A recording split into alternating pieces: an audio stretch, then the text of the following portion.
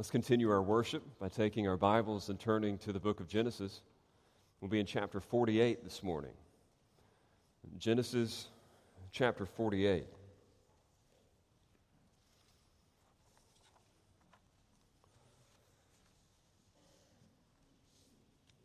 And as it's appropriate, I'd like to wish all of you a happy Father's Day. I know for some this is indeed a happy day. For some, it's anything but that. Maybe your father's not around. Maybe he is, and you just won't be celebrating this day with him. I recognize that the sentiment of a day like today doesn't always fit everyone. But it's interesting, though, that we find ourselves in Genesis 48 on this particular day, this holiday. I have been preaching for almost 17 years now, and I've never preached a Father's Day message. I'm not one to typically chase holidays and headlines, but from time to time I will. Easter, Christmas, you can count on that. And then certain headlines, of course, we just need to speak to the chaos of the moment. And yet, in God's providence today, I will actually be preaching for the first time in my 17 years of doing this, a Father's Day message without planning to do so. It's inherently cooked into the text. I mean, the providence of God to be in this particular place on this particular day. I couldn't have scheduled it this way. I didn't try to work it out this way. And yet, it is indeed what's in the text. Look at the first two verses to see why I say that. Genesis 48. After this, Joseph was told, "Behold, your father is ill." So he took with him his two sons, Manasseh and Ephraim. And it was told to Jacob, "Your son Joseph has come to you." Then Israel summoned his strength and sat up in his bed. We'll pause there. Don't worry, we'll read the rest of it. But what we have here is actually a text that is going to kick off an extended series on intergenerational impact. There's a precursor to this, and that is Jacob making his funeral arrangements. You read through chapter 48 and you read through chapter 49, and he's going to pour some stuff directly into his children and his grandchildren. And then Moses, under inspiration of the Holy Spirit, is going to close this section out with more funeral preparations. There's a nice bracket here of really handing off the baton of blessing from one generation to another with intention that it would continue successively. And this shouldn't surprise us, because after all, this is the plan that has been unveiled in the book of Genesis to this point. Sometimes we can see the family and intergenerational impact as maybe like a new and novel and creative idea. People talk about family ministries, but I think we need to understand that from the very beginning, God actually intended to restore blessing to the world through a family. Remember when it all went wrong? A great world went wrong through man's rebellion, and then the first sign of hope that we have is in Genesis chapter 3, where God tells the serpent, actually, that there would be a seed, an offspring who would come and crush his head. So we read the rest of the book of Genesis wondering about this offspring, this lineage, this family, if you will. And we start to see this line. You ever wonder why Genesis seems so concerned with genealogies? I mean, you get to it and you yawn and you think, who cares about this? Obviously, God does, because he intended to restore blessing to the world through a family. And so it traces this family line from Eve down all the way through a man named Lamech. Lamech, his big contribution to society is birthing a child by the name of Abram, later to be Abraham. And God tells this Abraham that through him the entire world would be restored to blessing. Abraham's about to die, but he has a son. And then Genesis starts this new section called the generations of Isaac. And guess what the story is there? Through Isaac and his family and his lineage, there would actually be restored blessing to the world. That's the next major section in Genesis. And then the Isaac story comes to a close. It features prominently Jacob, who we studied a lot of. And guess what the next and final major section in the book of Genesis is? These are the generations of the book of Jacob. The generations of Jacob. And guess what Jacob's story is about? God working through this man's family to restore blessing to the world. We initially called the study on the book of Genesis Origins. If I could go back and do it over again, I would change it to blessing. This thing's about blessing. It's about blessing being restored to the world. God's plan to return the world back to the way that it should be. And his primary way of doing that would be through a specially chosen family, passing on this special blessing from generation to generation until a special nation itself would be created. And that is what we have here as we come to the end of the book. It's too long to cover in one message, chapter 48 and 49. But we're going to look at the first half of how God is passing on this blessing to the next generation. And I think what we'll find here is going to be especially relevant for all of us, whether we're fathers or not, because every person in this room should be interested in seeing God's blessing extend beyond themselves to others. We want future generations to be impacted by the gospel should Jesus continue to delay his return. And so in light of that, we need to know, though, exactly what we're passing on. If there is a baton to be handed off, if the blessing of God needs to be extended to the next generation, what then does this blessing look like? Because we tend to have our own definition of blessing. We see some features of God's blessing, this baton of blessing that needs to go to the next generation in this particular text in Genesis 48. 3 features in particular. If you like to take notes, I'd give you these 3 words to organize your thoughts. This blessing here that's being passed on is marked by inclusion, inversion, and expectation. Inclusion, inversion, and expectation. I'll define each of those in a moment as we make it through. But you'll see it clearly. First, we'll see that the blessing is marked by inclusion. And we notice that in verses 1 through 7. We've already read verses 1 and 2, but let me read for you the remainder. Verse 3, and Jacob said to Joseph, God Almighty appeared to me at Luz in the land of Canaan and blessed me and said to me, behold, I will make you fruitful and multiply you, and I will make of you a company of peoples and will give this land to your offspring after you for a possession. And now your 2 sons, who were born to you in the land of Egypt before I came to you in Egypt, are mine. Ephraim and Manasseh shall be mine, as Reuben and Simeon are. And the children that you fathered after them shall be yours. They shall be called by the name of their brothers in their inheritance. As for me, when I came from Padan, to my sorrow, Rachel died in the land of Canaan on the way, when there was still some distance to go to Ephrath. And I buried her on the way to Ephrath, that is, Bethlehem. This is a tender moment. It's an emotional moment. What we have here in this text is a man who is literally moments away from dying. Joseph here by this point is middle-aged. He's a busy professional if we were to try to contextualize this for our own day. I mean, after all, he is the vizier of Egypt. He's the dude in charge. He has a pressing political office, and he has a global famine on his hands. In fact, he's so busy that the text even indicates to us that he's not even able that much to keep up with his father, because it says that someone had to come tell him that his father was ill. This is actually the first time in the Bible that we see the word illness being used. He's ill, he's weak, he's near the point of death. And so as soon as Jacob hears this, naturally he decides to go and visit his father for this last time, and along with him he brings his 2 sons. Now, when you look at paintings of this as depicted in the past, you'll think of 2 little babies, but more than likely these kids are adolescents by this time if we do the math right. And so they're coming to hear the final words of their grandfather. And it's even that tender moment where it even says in verse 2 that Jacob is told by his attendant that his son is here, and notice that it says that he summoned all of his strength just to sit up in his bed. If you've ever visited an elderly grandparent, you know this scene. You know how this functions. You know how this works.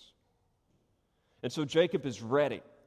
He's ready to pass the baton. He's giving every ounce of energy that he has in this moment. And yet in the moment, because his eyesight is so poor, and because the attendant only told him that Joseph was present, he speaks to Joseph as if the grandchildren aren't even in the room.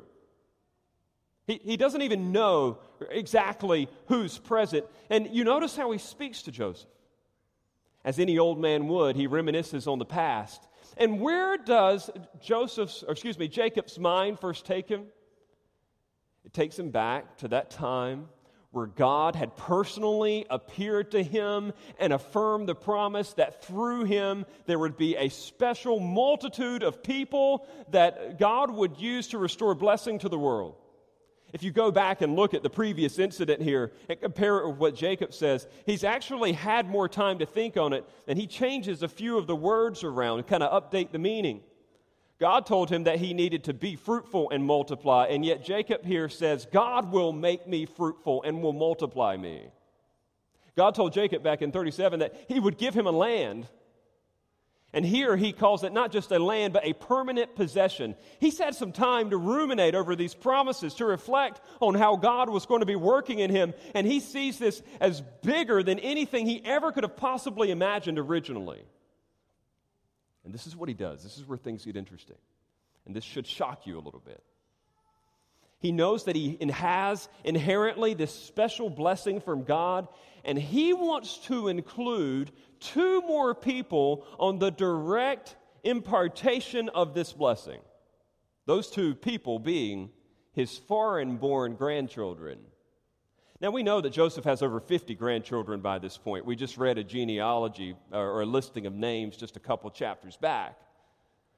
But in this particular point, what you're going to notice is the 2 that he never spent any time with, the 2 that were born to this priestess daughter in Egypt, he actually is going to graciously include in his direct lineage. They will not be like second generation. They will be first generation recipients of the special divine blessings that God himself has given him. This is huge. This is countercultural. This didn't really make any sense. I mean, there were instances in the ancient Near East where people would adopt descendants within their own family. You see an example of that in the book of Ruth. But normally it was because the situation required it. Here, he just out of his own grace and kindness says, hey, I know these children have been distant from me, but I actually want them to be in the will, if you will. It'd be like if my grandfather in his death had left his 3 sons the inheritance, but decided instead of giving the youngest son the direct inheritance, he says, you know what, I'm actually not going to give you anything. I'm just going to give everything to your children. He elevates them from, again, second generation to first generation recipients. And what we see here about God's grace and his blessing as it's being extended is Jacob is showing us that it is inclusive. He is trying to include those who would not naturally benefit from this directly. And so it's a wonderful picture of God's grace to us. I mean, we even heard that in the baptism testimonies today. It was wonderful. In both Adam and Amanda's testimony, I picked up on this theme in which Amanda was talking about she didn't have the kind of father that she thought she needed as a child, and yet she knew that she would have a heavenly father, and God used that to bring her to faith in himself. And then Adam in his references Romans chapter 8, where it talks about God choosing us to make us part of his children, the firstborn among many brethren. His special adoption into his family. I mean, this is like a foreshadowing of God's inclusive grace to us. You think of a day like today, and you could be like all despondent and down all over the type of upbringing that you may have had, and yet it is just a subtle reminder that the way God's grace works, the way his blessings extend, they are inclusive, and they normally include people who would otherwise be left out.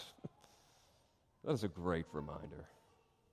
When we're passing on, by the way, this blessing from one generation to the next, we need to keep in mind, and our children and our grandchildren desperately need to know that God's grace includes those who would be otherwise left out.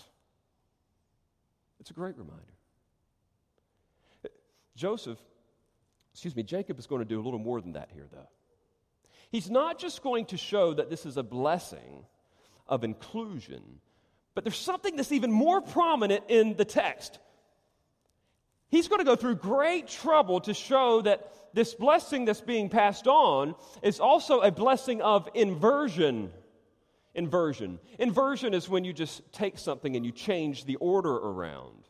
And Joseph is going to go to great lengths to change the order around here. I want you to notice it for yourself as we read verses 8 and 9, and I'll walk you through the story. Let's read these two verses first to set the context.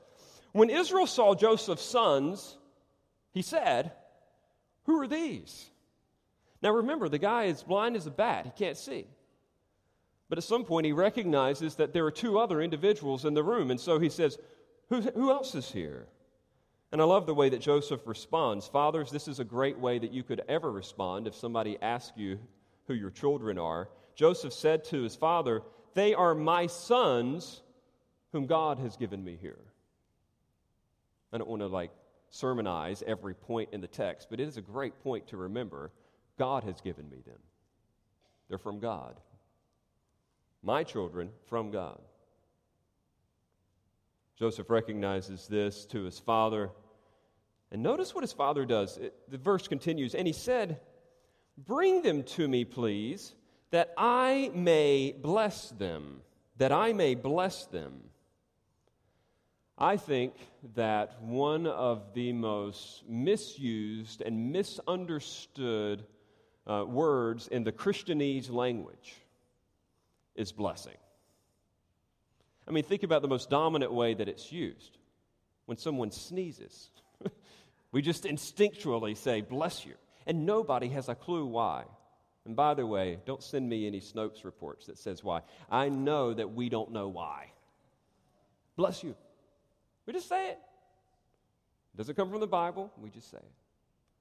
But blessing in the Bible means a myriad of things. It could be used in a ton of different ways.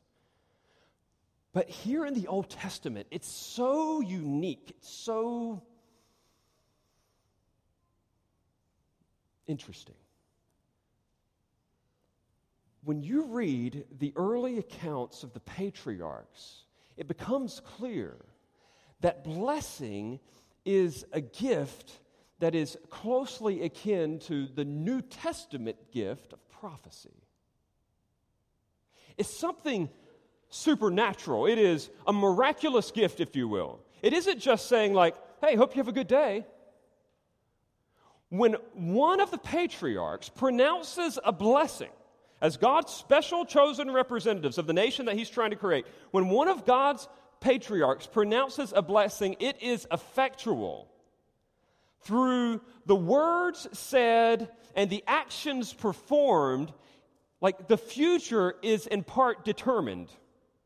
If I were to give a modern parallel to this, and much weaker, of course, it would be that of prayer. We know that God is sovereign. He works in whatever way that he pleases, and yet he has sovereignly chosen to use the means of prayer to bring about his divinely appointed ends, right? That's why we pray. He picked a means by which to work his end. Guess what the means that he chose to use in the Old Testament was? Blessing. He would entrust Abraham and Isaac and Jacob with this special capacity to speak stuff into existence about the good of the coming nation. That's why, by the way, back in the story with Isaac, you remember that? The reason why Esau was so bummed because he was like, can you change it? Do you have a blessing for me? And he's like, no, I've already spoken the blessing, but I can say another one for you. We're thinking, he could just say oops and try over again. No, it was irrevocable. It was concrete as soon as it was said. And so what's happening here is Joseph is going to pronounce one of these blessings.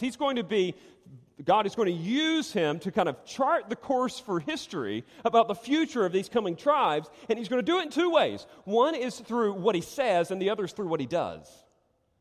Because it's a ceremony. There's things to be said and there's stuff to be done. And I want you to notice both of these here.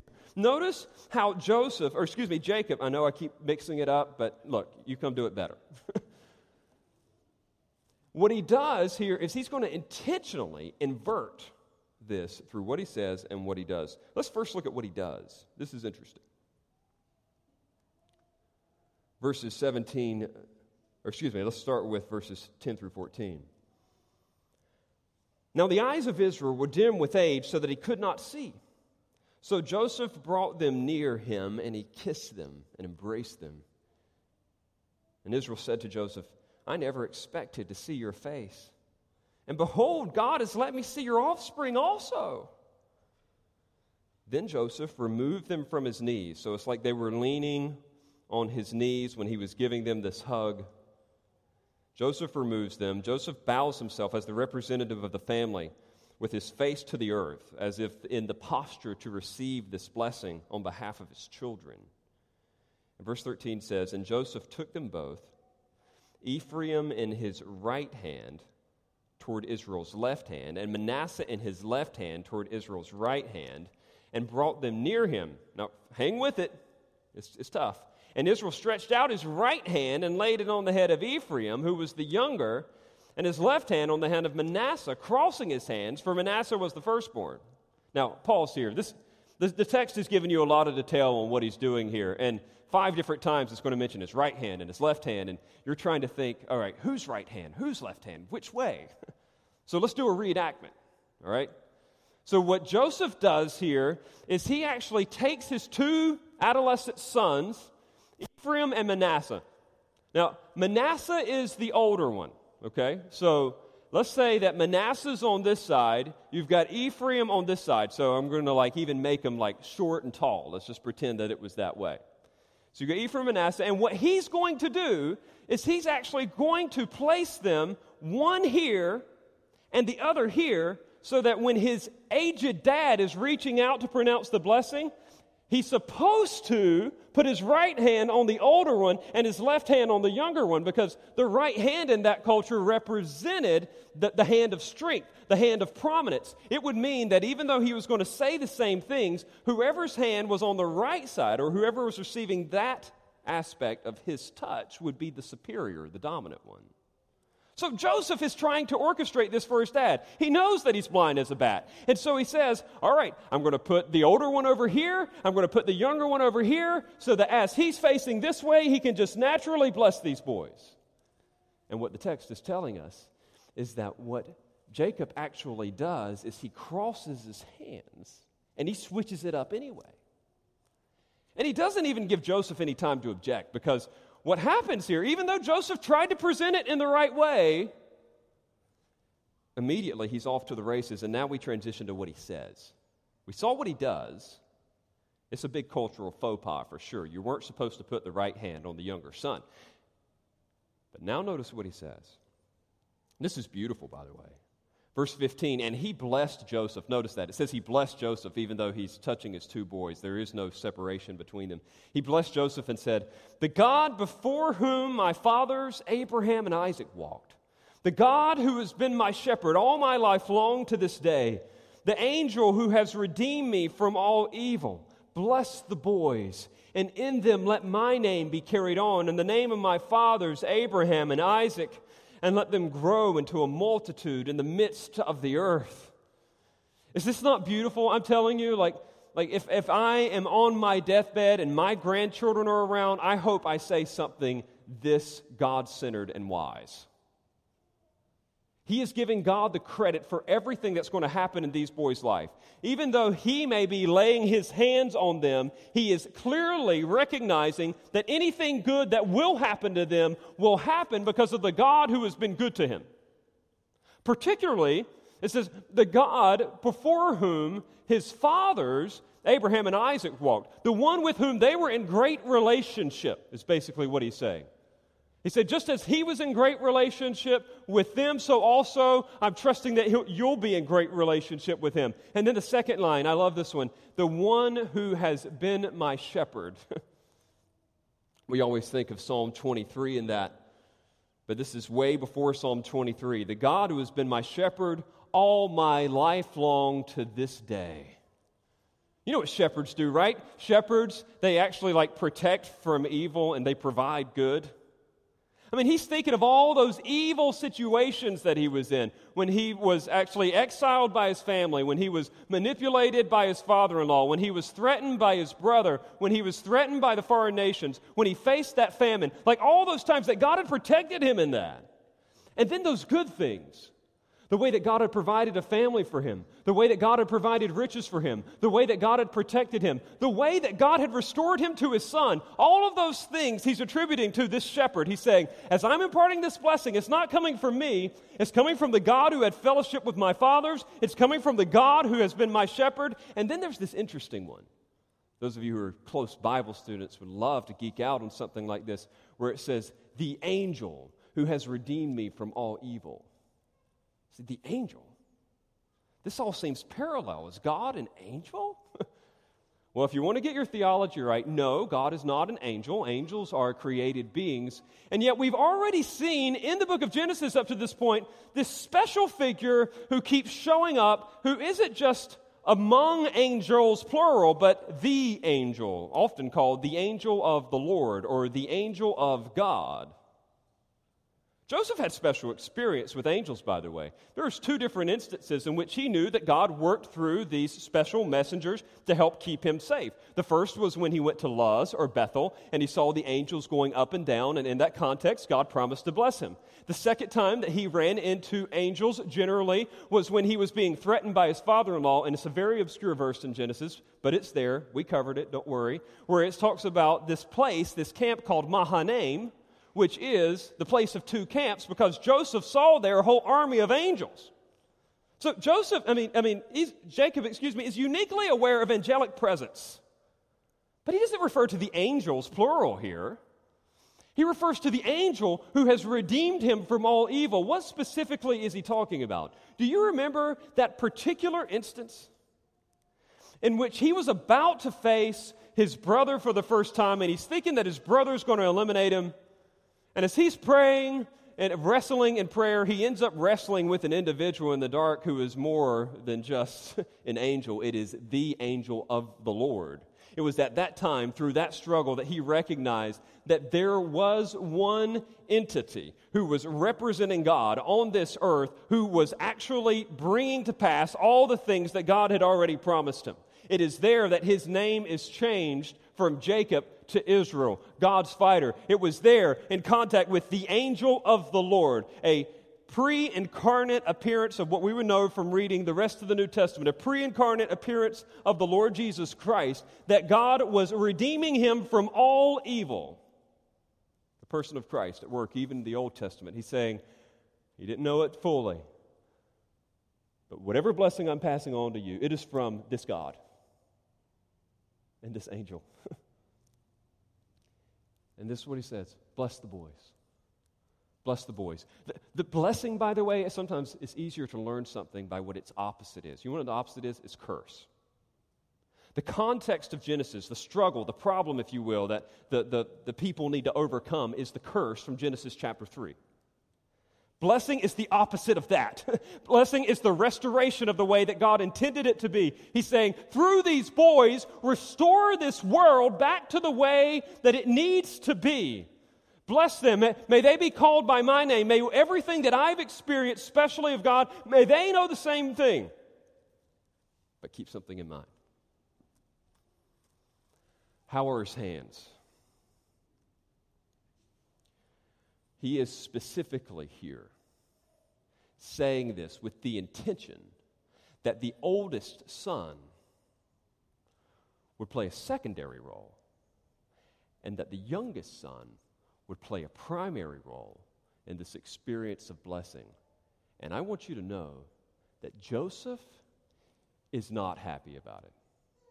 He lets him get these few lines out, and I don't know if he interrupts the ceremony that's going on or what, but I want you to notice it in your text, and I don't do this often, but I'm going to do a little updating of a translation for you so you can really feel what's happening here.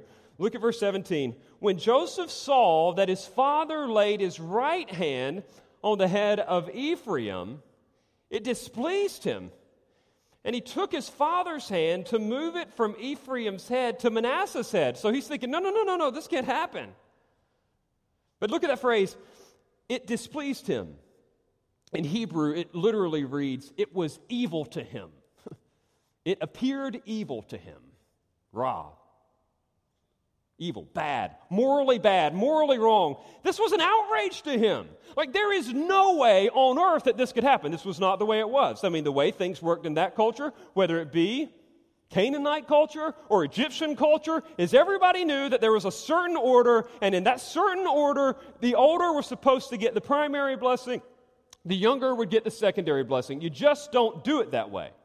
And that's what he's telling his father, like, no, you can't do this. And he physically tries to move his hands. And then notice what Jacob says in response to this.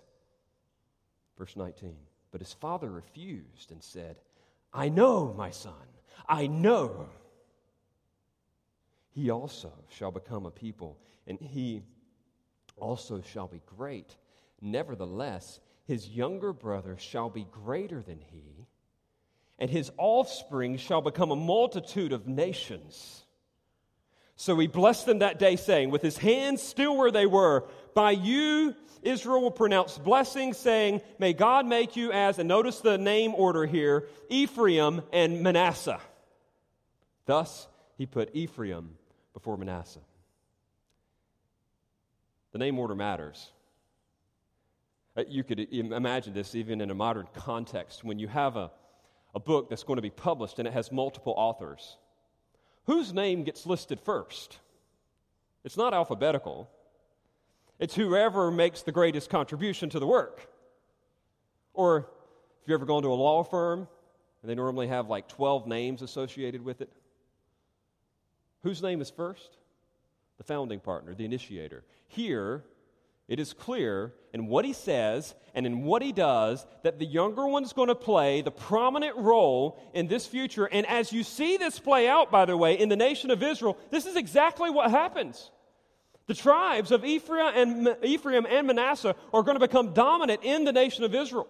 Both of them will be blessed in a unique way compared to their other counterparts. In fact, there will be one point in Israel's history where Ephraim is so dominant that it will be used as shorthand for the nation of Israel as a whole. At least for a while. So what he does here is effective. But what I want you to see is that he's doing something intentional. He's trying to teach his son. He's trying to teach these grandsons. He's trying to teach future generations that God's blessing is often inverted. God doesn't operate the way that you expect him to. You may have culturally preconditioned ideas of how you think God should be working and passing on blessing in this world, and what this text is reminding you is no, he's doing it this way on purpose. We see God cross his hands all the time, and we're like, no, Lord, no, what are you doing? I can't believe you're doing it that way. This is not the way that blessing works. And what the text is reminding us is, no, this is often the way that God works. He often works in ways that define your and my puny expectations of him. I mean, think about what's happened to the nation of Israel up to this point. How has he worked so far? Why did he pick Abraham? Why did he pick Abraham? Because he was such an awesome guy? No, he was a moon worshiper from Ur. He picked him out of the blue. By his sovereign grace, he chose Abraham, and then he said, I'm going to bless you. And what about his son? Did he work in the normal, culturally expected way with Isaac? No, because Isaac didn't even exist when he was supposed to. I mean, it was a barren womb and an old man, and they could not have children. And then God, by some miracle, like in this counterintuitive way, finally sends Isaac at the right time. And you know how he passes on the blessing to Isaac? Another crazy way. He takes him up to the top of a mountain, and he tells him to offer his son Isaac up. And you're thinking, man, that's the right hand on the wrong head. You know what the text is telling you? Be quiet. God knows exactly what he's doing. This is the way that his blessing works. He works in ways that defy your puny expectations. Well, what about Jacob? Why was Jacob, I'm talking about the guy here who's passing on the blessing. Why did he get the blessing? After all, he was the younger, right? Esau was the older. Was it because Jacob was such a stand-up guy? No, absolutely not. God chose from the womb that Jacob would be the prominent one. Why did he do that? Because he wanted to make a statement about the way that he does things. It is not because of our own efforts. It is not because of what a culture thinks we deserve. It is because of God's sovereign grace that we experience blessing. That's how God's worked with Israel. That is exactly what he is doing here. He is saying, remember this, God often will work in ways that will defy your expectations, and it is good. That's how he worked with Israel, the nation of Israel. And did he work any differently in the true Israel, the ultimate seed of Abraham, the Lord Jesus Christ? I mean, did you think about how that thing went down? You have 400 years of nothing. You don't hear a peep divinely from the Scriptures. There's no prophetic revelation. And then all of a sudden, out of the blue, you've got this young teenage girl who is embroiled in some pretty heinous circumstances because, she could have been stoned. She's perceived to be an adulteress by the community because of the miraculous way that God chose to work. And nevertheless, God sent His Son into that situation to this peasant girl who was going to be accused of being an adulteress, to some no-name legal custodian named Joseph to grow up in this podunk holler town named Nazareth. And that's where the Son of God, the Messiah who's going to rule the world, is going to come from? And yet that was his plan. And he would grow up for 30 years in utter obscurity. And then when he would step on the scene, he would dominate. He would dominate demons. He would dominate disease. He would dominate nature. And yet, even though that was the case, this king would allow himself to be persecuted at the hands of an unjust trial, suffer, bleed, and die on a cross, be buried in a tomb, and then rise again 3 days later. And that seems victorious, but you would think, okay, if he was really going to do it the right way, if he was going to put the right hand on the right guy and the left hand on the left guy, Jesus just would have taken over right there. And what'd he do? He only showed up physically to 500 people. And then he ascended into heaven and said that he would come back. Why didn't he just set it up right there? We're thinking, no, my Lord, no, it can't be done this way. Why don't you just go ahead and do it now? And yet we would remember that God's blessing is inversive. He is working in ways that are different than we could ever imagine. And why he does that, I do not know, outside of the fact that he maybe doesn't appreciate us trying to be backseat drivers. I think it's a subtle, and I say this respectfully, sit there, shut up, let me drive. You ever have your kids try to tell you how to drive? I wish my kids were in here today. They're in there. They wanted me to have a happy Father's Day, they said, so that's why they're in that room. But really, I've got a 4-year-old daughter who constantly tries to tell me how to drive. And I'm thinking, I know, my child, I know. I know where I'm going. I know how to get to the church. And yet here we are. It sounds funny, but here we are just barking from the back seat all the time. No, my Lord, no. What in the world are you doing? Why are things working this way? Why is the political situation this way? Why is the global health situation this way?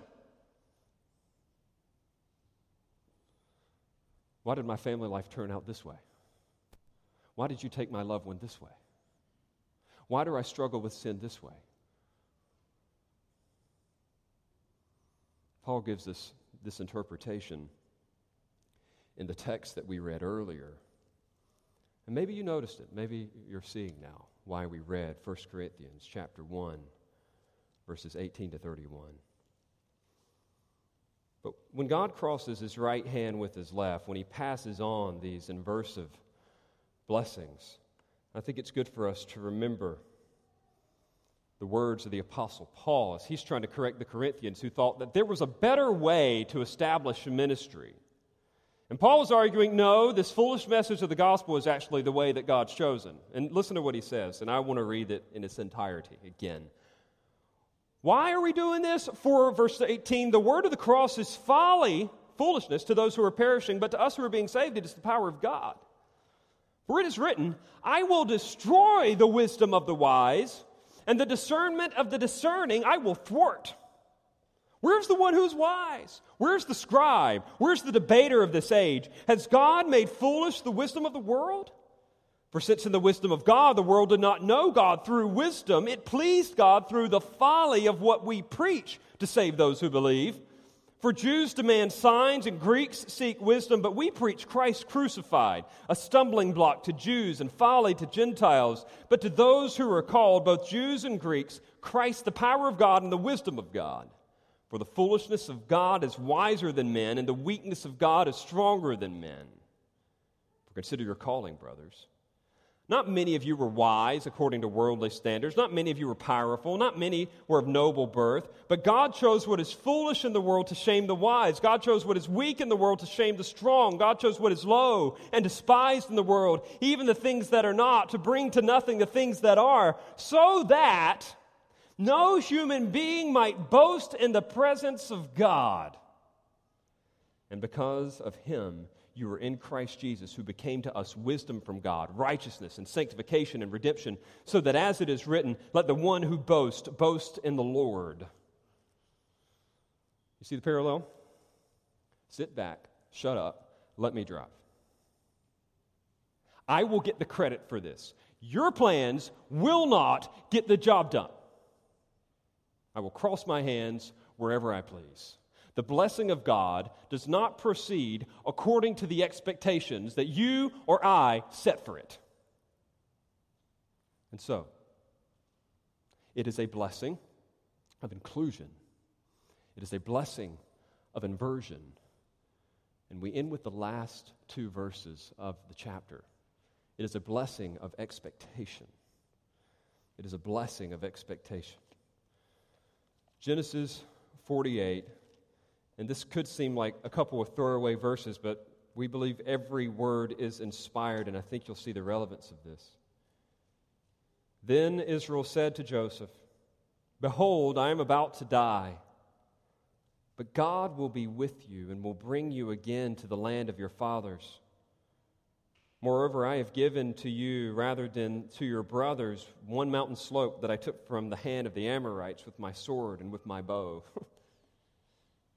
It almost seems like an aside, like, oh, by the way, I got this piece of property for you just in case you want it. But think about what's going on here. I'm going to use a southern phrase with you for a moment. Joseph is, he's eating, as we would say, high on the hog right now. I mean, he's got it going pretty well. He's second in command of a major world superpower. He's pretty comfortable where he's at. He's going to make all the money that he needs. He's got all the prominence that he needs. I mean, if there's anything that you would think about Joseph is like, hey, I've got it good, let's just park it here. But what does his father do? In this final moment, he's going to intentionally adjust his expectations from the here and now to the not yet. He's going to remind his son that this may seem like your home, but it is not. The place that God has promised us, that eternal possession I was speaking of, is up north somewhere, and you and your seed will enjoy it one day. Joseph, don't get content here. Look ahead to something still to come. This promise of future land. It's interesting when you read the book of Hebrews chapter 11, you have what is called the Hall of Faith, right? Not the Hall of Fame, the Hall of Faith. Jacob's in the Hall of Faith. But he's not in there, like when it counts how he believed in the Lord in such a special way. It's not in there for that time that like he was wrestling with the angel. It's not in there, for that time where like he braved it and went up to Padan Aram on his own. You know what it mentions? Like the supreme expression of Jacob's faith mentioned in Hebrews chapter 11 is this very incident. It says, when he blessed his children and he leaned over his staff. And we think when we read that in Hebrews 11, like, what in the world? What's so faithful about this? You know what's so faithful about it? It's because Jacob fully expected everything he said to totally come true. He knew that things were decent for them in Egypt, but he knew that the best was yet to come. He laid his hands on those boys in faith, knowing that there was an eternal possession that was better than Egypt. And I know I mentioned it last week, but it's worth mentioning again. Friends, if you hate the way things seem in this world, good. Good. You're normal. I think for the last 6 months, God has finally let us feel the way we're supposed to feel about this world. When the economy is firing on all cylinders and everybody's healthy, we start like tricking ourselves into thinking like, oh, it's pretty good here. And then when all hell breaks loose, we're like, man, what's happening? That's how you should feel. What's happening? You know what's happening? This world is experiencing birth pains for the return of the Lord Jesus Christ. We're waiting for something better. The blessing that we pass on to the next generation isn't just about inclusion. It isn't just about inversion. It's also about expectation. I want to ask you this practically. With your children, with your grandchildren, with people who look up to you, do they find that your ultimate hope is in the here and now or the not yet? I mean, are you walking around your home in the days, or your children seeing you wringing your hands and fretting and moaning about the current world situation, or are they actually hearing you verbalize confidence that Jesus is on his way back and he will perfectly rule this world one day? I have a feeling that just in recent days, and I know it's been hard, it's probably been more of the latter than the former. I mean, the former than the latter. This is the blessing that we pass on. And what I hope you notice about this is that the blessing of God, this baton that goes from one generation to another, it's different, it's weird, it's unexpected, it defies your expectations. Is anybody in here like moving? Yeah, I didn't think so.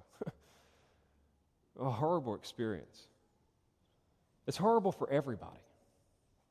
Especially the people that you invite to help you move. Keep that in mind. And you want to know what makes it worse? When you didn't put stuff in boxes. You ever shown up to one of those moving events where they're like, hey, we've got pizza, but I didn't put a thing in a box. Oh, it's so bad.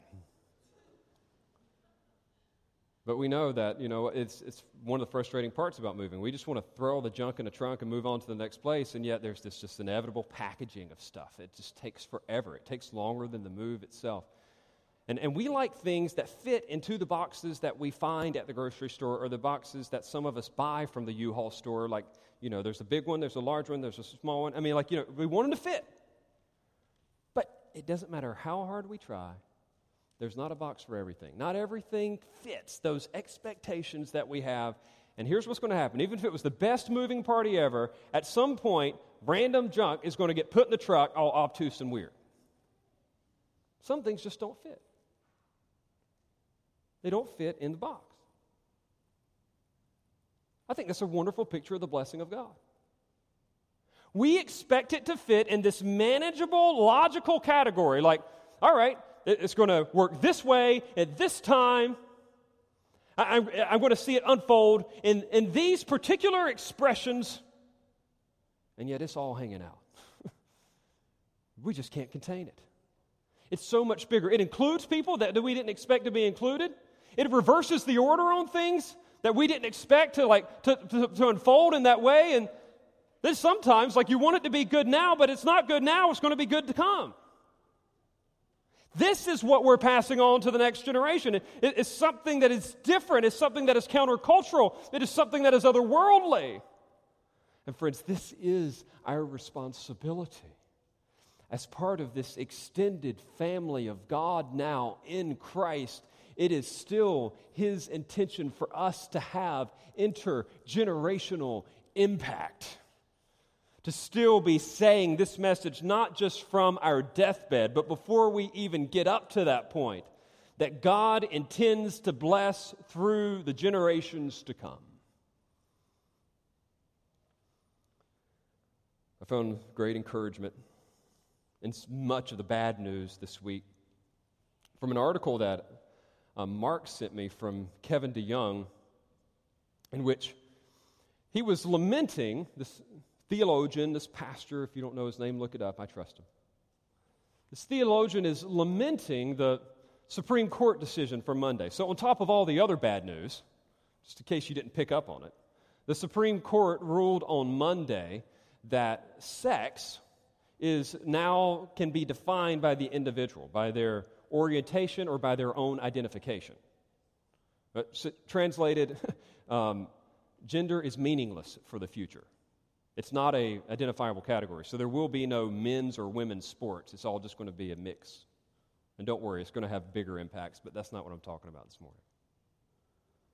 But it's a sad decision because I know many people who voted for Donald Trump thinking like, man, you know what? He's going to get some conservative Supreme Court justices on this thing, and like decisions like this, man, they're going to go our way. We're going to win the culture war. Friends, as Christians, we were soundly defeated this week. That is not, when you were hoping that Neil Gorsuch got on the Supreme Court, that is not the decision that you were counting on him to make, I tell you. But guess what? We're losing the culture war. Surprise, surprise. Christians aren't the dominant figure in this culture that we thought we would be. So DeYoung is commenting on that, and you know what he says, and I love this. He said, don't give up on the culture. Keep trying to vote conservatively. Keep trying to write your senators and your legislators. Keep trying to have impact in your community. Keep doing that. We'll keep trying. But at the same time, recognize that God actually has a better strategy for winning long term. And this is where it got interesting. He said, if you recognize that in this modern day where abortion is prevalent and people think that sex is only for pleasure, not for the propagation of peoples, the religious people are going to win the day because they're going to have more kids. They're going to be the only people that are like producing offspring. So you go a generation from now and like most people won't be having children, but the people who like have some religious sensibility about them will be trying to have children. And so what DeYoung says is, hey, have a bunch of kids and disciple them, and you're going to outnumber them in the future. This is the way he says that. I thought this was great. He says, here's a culture war strategy conservative Christians should get behind. Have more children and disciple them like crazy. Strongly consider having more children than you think you can handle. As I've said before, we won't be able to, the world won't be able to sustain this in the future. He says the basic reason countries stop having children is because they've come to see offspring as a liability rather than a source of hope. But as Christians, we know better. Do you want to rebel against the status quo? Do you want people to ask you for a reason of the hope that is in you? Tote your brood of children through Target. There is almost nothing more countercultural than having more children. And once we have those children, there's almost nothing more important than catechizing them in the faith, developing their moral framework, and preparing them to be deeply compassionate lovers of God and lovers of people and relentlessly biblical lovers of truth. You know what the text is speaking to here? Generational impact. It's talking about like, hey, I may not be able to control the Canaanites. I may not be able to control all of Egyptian culture, but here's what I can control, my children and my grandchildren. And I want them to know the blessing of God and how it works. There's a strategy.